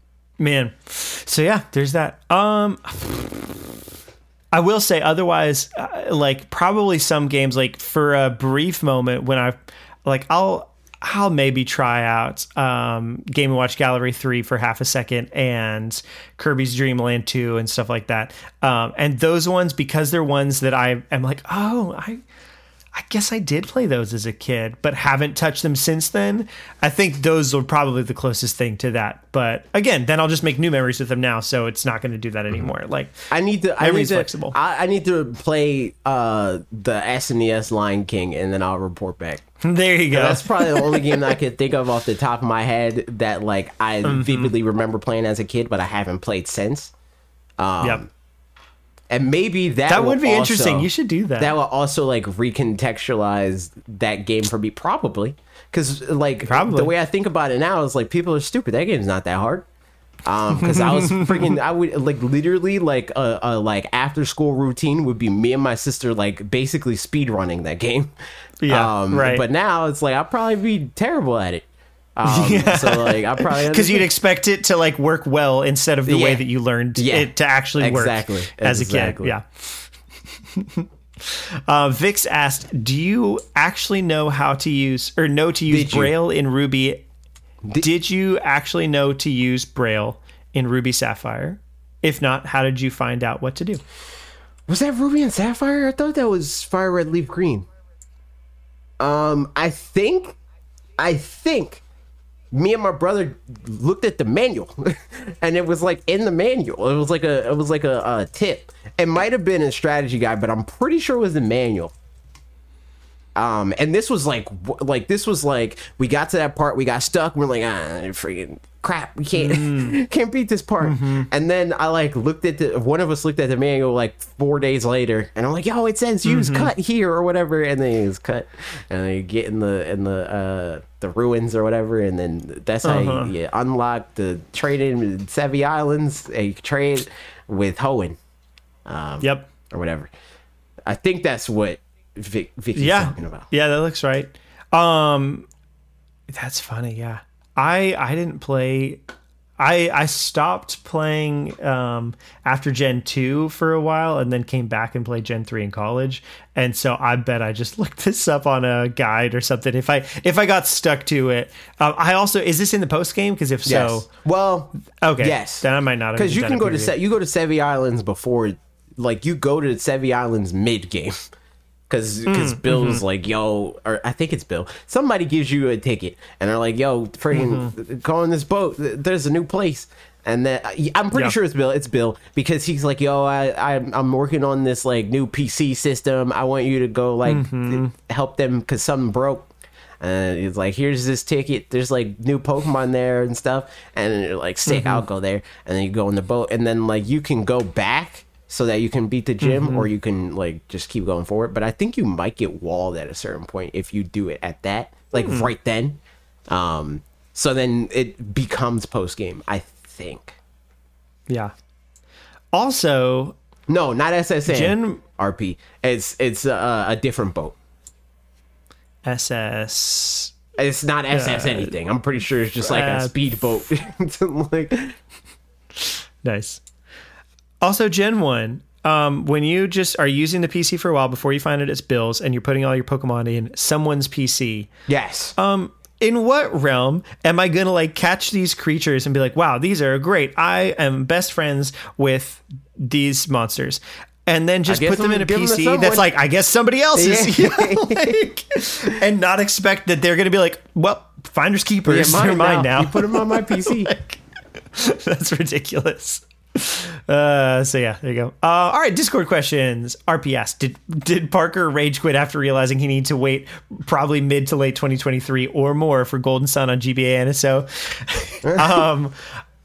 For what it's worth, I mean I have my Game Boy Advance and the game over there, so I can just play it whenever I want. So I'm good, and I'm just excited for everybody else to play it. Also, I'm guessing it probably will be like within the next couple of months, as opposed to mid to late 2023. Like probably, I bet by May or June that we'll be playing that game. And when I say we, I mean all 122 million owners of Switch consoles will get the expansion pack, and we'll be playing Golden Sun. Yeah, for what it's worth, I'm glad I did a Golden Sun video before this because it's like picking people are watching it some now, and that's fun. That's why those are good. That's why videos like that are good to make. And why videos like the one that I made right before the Direct, was not a good idea to do right before the Direct. Because just as soon as the Direct was announced, it just stopped getting watched, which is fine. It is what it is. Yeah, I mean, see, in retrospect, we should have held it, because that's one of the good things about Redirect and our strategy now is we can hold it. We can pull a Metroid Prime, but we'll release this next one. I thought about it and was like, I mean, because but we don't know if there's going to be a direct. So blah blah blah. Again, I've said this to you multiple times. The only people that we're beholden to in terms of like time constraints on any level is patrons. Yeah, people that just watch the videos just to watch the videos, they'll get them when they get them, and they can watch them when they watch them. Yep. Now we know. So yeah, there's that thing. Alec asked, I just need the Golden Sun. Subscribe to the Patreon. True. I just need Golden Sun to Lost Age data transfer to be done for me. True. I successfully did that once, and I never want to have to do it again. It's just like when you finish Golden Sun, you can get a code to where you can transfer the data to Lost Age, which they were originally supposed to be one game, but then they split them up into 2 games because that's all you could fit on the GBA, because it was supposed to be N64 games originally. And it's like I don't remember how many characters it is. I want to say like 60 some character code that you have to transfer over, and it is a pain. If only you could just use the keyboard. If only, but nope. So there's that. Agreed. Megman said Sonic, Dragon Ball Z Goku's Legacy would be awesome to come to NSO. True. Yes. When Alex said more? When he said Dragon Ball Z Legacy, I was like, wait, the first thing that came to mind for me, for whatever reason, was the card game on the regular Game Boy. And that game sucks. Or maybe it's Game Boy Color, but that game's not good. It's a bad game. I remember getting that game when I was a child, and my aunt, she did the thing that, like, she would do a lot. But this was my first experience with this, because I was, like, I don't know, 5. And she, like, got me, like, a sweater or something, and she put the game under the sweater. Like, it was, like, in a freaking, like, I don't know where she got it, but like a Macy's box or something. And then like she was like, gotta like take it out of the box and then like appreciate the clothes, and then you see the clothes and you're like, oh shoot, I got a game. But for me it's like a sweater, I don't care about that, thank you. Like there's a game in there. I'm like, all right, that's hilarious. But that's how that happened. I did look it up just now also because Alex said it was more and for the transfer, there's different levels. You can do it at bronze, silver, or gold to transfer it over, and it like depends on how much detail you want to transfer over. I'm pretty sure that I did the gold one the one time that I bothered to do it, and it is 260 characters. That's stupid. Just like, which is, and think about on a Game Boy too, where it's like, that's why if you're choosing each character, like tick tick tick tick tick tick tick tick tick tick Q tick tick tick tick tick tick tick tick tick 7 or whatever. Like, yeah, it's, see, all they would have to ridiculous. Do for this to be usable is they make it a system-wide keyboard thing. Like, instead of it being on the Game Boy, it like takes you to the Switch keyboard, and then you just friggin' plug in a USB keyboard and you type it in. That's it. There you go. Yep. They're not going to do that because it's Golden Sun, but like, that's how you would fix that. Yeah, man. I hope. We'll see. So yeah, there it is. RP said also Wario Land 4, Kirby Nightmare and Dreamland, Sonic Advances would be great titles. You still have to write it down. Take a picture. Yeah, take a picture. Mark? We have cameras, but I'd still love it to be even easier. Just like automatically do it. You know. I mean, they've got to be able to add, they like Kirby's Tilt and Tumble, they're going to have to change a little bit of code to make that work. They could change. I mean, they've changed code for like the special games. Yeah, and stuff. Exactly. But again, just do it. I don't know if they would do it, but they could. They could. They could. But yeah, those would be great choices. RP. Let said, apart from Link's Awakening, Pokemon was really what defines the Game Boy / GBA era for me. The mainline games would be great for nostalgia, but what we really need is Pokemon Pinball. Be down. That'd be great. Merck said, if you were given access to an IMAX screen for an hour, what game would you play on it? Don't think too hard about the logistics. All the wiring and wireless range stuff would work just fine. Breath of the Wild. Or Mario Odyssey. I mean, I'm surprised you didn't. I would have thought you'd say Smash or something. No. Why would a bigger screen help me there? Or like, I have no clue. Because like the IMAX screen probably would have a terrible freaking refresh rate in terms all of the like, logistics are going to work fine. Look at the question; it's right there. Still, like AJ, I feel like the screen being that big would be more annoying than it would be like a good. I can see that. You'd have to. I mean, moving your head around a whole lot. Yeah, it'd like, be harder to be like lasered in. Because the thing is, like when I'm playing Smash, like it's not like because like when you're watching like an IMAX movie or playing something that's like open world game or even like a platformer, you're looking at like everything else more than you're looking at like your character or a character specifically. But in Smash Brothers, my eyes, like if you put an eye tracker, I'm following my opponent the whole time. I'm just paying attention to my opponent. That's why I don't understand people's I mean, I get it, but like I don't get it in terms of like I can't relate to it. People's complaints about like the Sephiroth stage, because like my brain is not registering any of that. I am literally just watching my opponent. That's where my eyes are at all times, just on the character. That the blob for like the eye tracker would be just around the character, and that is it.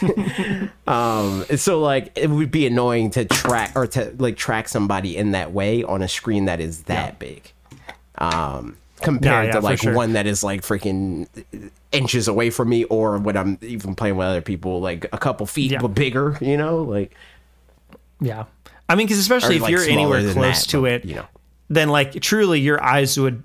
I mean, you can't track it with just your eyes. Like you'd need to be moving your head around and stuff like that, as opposed to a game like I mean, obviously I'd choose Breath of the Wild. Like Breath of the Wild, where your character's square in the middle of the screen at all times, and you're checking out all the stuff around you and stuff. But that's not as much of a problem, and like it's not and also as much of a reflex kind of situation. Stuff that you're tracking it's not as like urgent. I'll say, like even the stuff that's like, if I get hit by this, I'll die. The game's like, all right, it's happening. You're going to get shot by this guardian. Put up your shield. Put up your shield. Yep. You know, like, but in Smash Brothers, like, did you do it? It's like you just might die. You know, like everything in like games like that, like not even just Breath of the Wild, but like by design, because in games like that it is good design. They're like telegraphed more. In Smash Brothers, it's like or any fighting game, it's not telegraphed in a minute-to-minute way. It's telegraphed because, like, common sense. Like, of course they're going to hit you because that's the point of the game. Yeah, right. Makes sense. Alex said Fire Emblem 3 Houses because the font is so tiny, which is hilarious and true. So, yeah, there you go. Porkchop said Pokemon Pinball Ruby and Sapphire should come to the service. Sonic Advance games would be fun. I'd be down. Yeah. I definitely went to Sonic Advance games. I feel like Pokemon Pinball is the thing that I will play one time and then never touch again. Yeah. But I'd probably like try to make an effort to at least play through one of the Sonic Advance games. And lastly, Lucha Boy Toys said, I would love to see Mole Mania, Mario Golf, and Backyard Baseball. And then said, I'm a toy collector and display them like a Toys R Us. What are some important factors for you guys in displaying your collections? Thank you. I don't do that. It's just because like, it's like I'm like I care more about having like not having. I care more about using a thing than I do displaying it. So it's like usually if the point of the thing is to display it, probably not going to get it. The only thing that really changed that, or not even changed that, the only thing that like changes that a little bit is doing this and wanting things to like look good on camera. So like I'll get stuff like that to like for that purpose. But like outside of that, I have no real desire to get physical things to like display. Like it's not really, especially like a game thing. Like I'm not so far gone that it's like the whole thing where it's like, yo, how's my setup? And then it's just like the chair is like, I mean, the room is like a chair and the TV. Like, it's not that far gone, but I just don't care about like gaming paraphernalia or, you know, like stuff like that. I just, that sort of thing is like, that missed me in terms of like my gamer life or whatever. Yeah, no, I'm exactly the same. Where like all of my stuff is either things that I happen to have and then can display, or there's some things where it's like gifts, and then I'll put those, you know, where it's like maybe intended to display. So, you know, like the things behind me. Well, other way. You know, these kinds of things. And like specifically, there's the Blastoise there from Thrill House, and that's Needless Things DMV. Check it out. I bought that because I think it's really cool and wanted to display it. And then there's a bunch of other things that my mom made for me, which also there's a new one right there. She made that. It's the Scott KK slider on it, and it says "Bade Bode Bado Bade." You know, his famous catchphrase. Sure. But you know, I very much don't buy things to display them ever. But I also don't really collect things because I'm just going to get the things that I want, because otherwise it's just too hard to keep up with any kinds of collections. Like the couple of times that I've sort of tried with Pokemon cards, that's probably the only thing in that, in the collecting world that like, I have said it a million times, but I would like to complete a certain, you know, just like first 3 expansion packs, and just haven't gotten around to it or whatever recently. But that's something that I'd like to do eventually. But even then, I don't know how to display that, because I don't really want to frame it, because A, that's a huge frame, and B, that's like, then they are framed forever. Yeah, and I kind of want to be able to like take them out or something if I want. Yeah. But also, them being in a binder is like, what good does that do? I don't know. So I don't know the answer. Yeah. But same. Yeah, I'm glad that you're a toy collector and display them like a Toys R Us. I always think it's nice when other people have it, and it's nice to look at. I just don't. It's just not a personal desire of mine. Yeah, exactly. Like, it could look cool. Like, I think Bob does a good job with stuff like that. And like Thrill House, you mentioned Thrill House. When I see him like display his stuff for like social media posts and stuff like that, it looks dope. But me, I don't need it. Or like here's the other thing I'll throw in the hat too, is like Xeon has done videos of like, here's the newest stuff that I've added to my collection and stuff. And obviously he collects lots of things, but something I've always thought was fun was there's parts where it's like friends of his will send him some stuff that it's like, hey, I think you don't have this in your collection. Or like recently I was at McKay's, which is a bookstore kind of place here, like a secondhand bookstore. But it also has a video game section and some DVDs and music and stuff. And I noticed in their video game section that they had amiibo cards for Animal Crossing. And I knew that Xeon collected those. And so I texted him and was like, hey, what do you... like, which ones are you missing? Because I know that you're missing some, I'm pretty sure. And there's a big old stack here. And so he sent me the list, and I checked through. And I think all the ones that were in that stack were garbage ones that probably people don't want. So none of the ones that he was missing were in there. But still, you know, that kind of a thing is fun. I think the collaboration side can be neat. But I'm not the person that wants to have most of that stuff. Also, like, on that level, like, which I think is like different from collecting, because it's not something that I actively do, right? But that's like the closest, especially now with the video thing. Like, I have friends and stuff like you. She got me this Switch. Like, I showed it on stream before, but it's like this framed like Switch that's like taken apart. And it like has the internals and stuff like that. And it's like, it's a no Switch. Or she got me the regular Charizard, because I have a shiny Charizard from Needless Things. She got me the regular Charizard. So nice. I got that. And you know, like, family would do stuff like that, and like gifts is fun. Yeah. So like that sort of thing, it's cool. And it's like it's another layer of like, it's cool because it's something that she knows and they'll know that it's not something that I would buy for myself, but I can get some sort of use out of.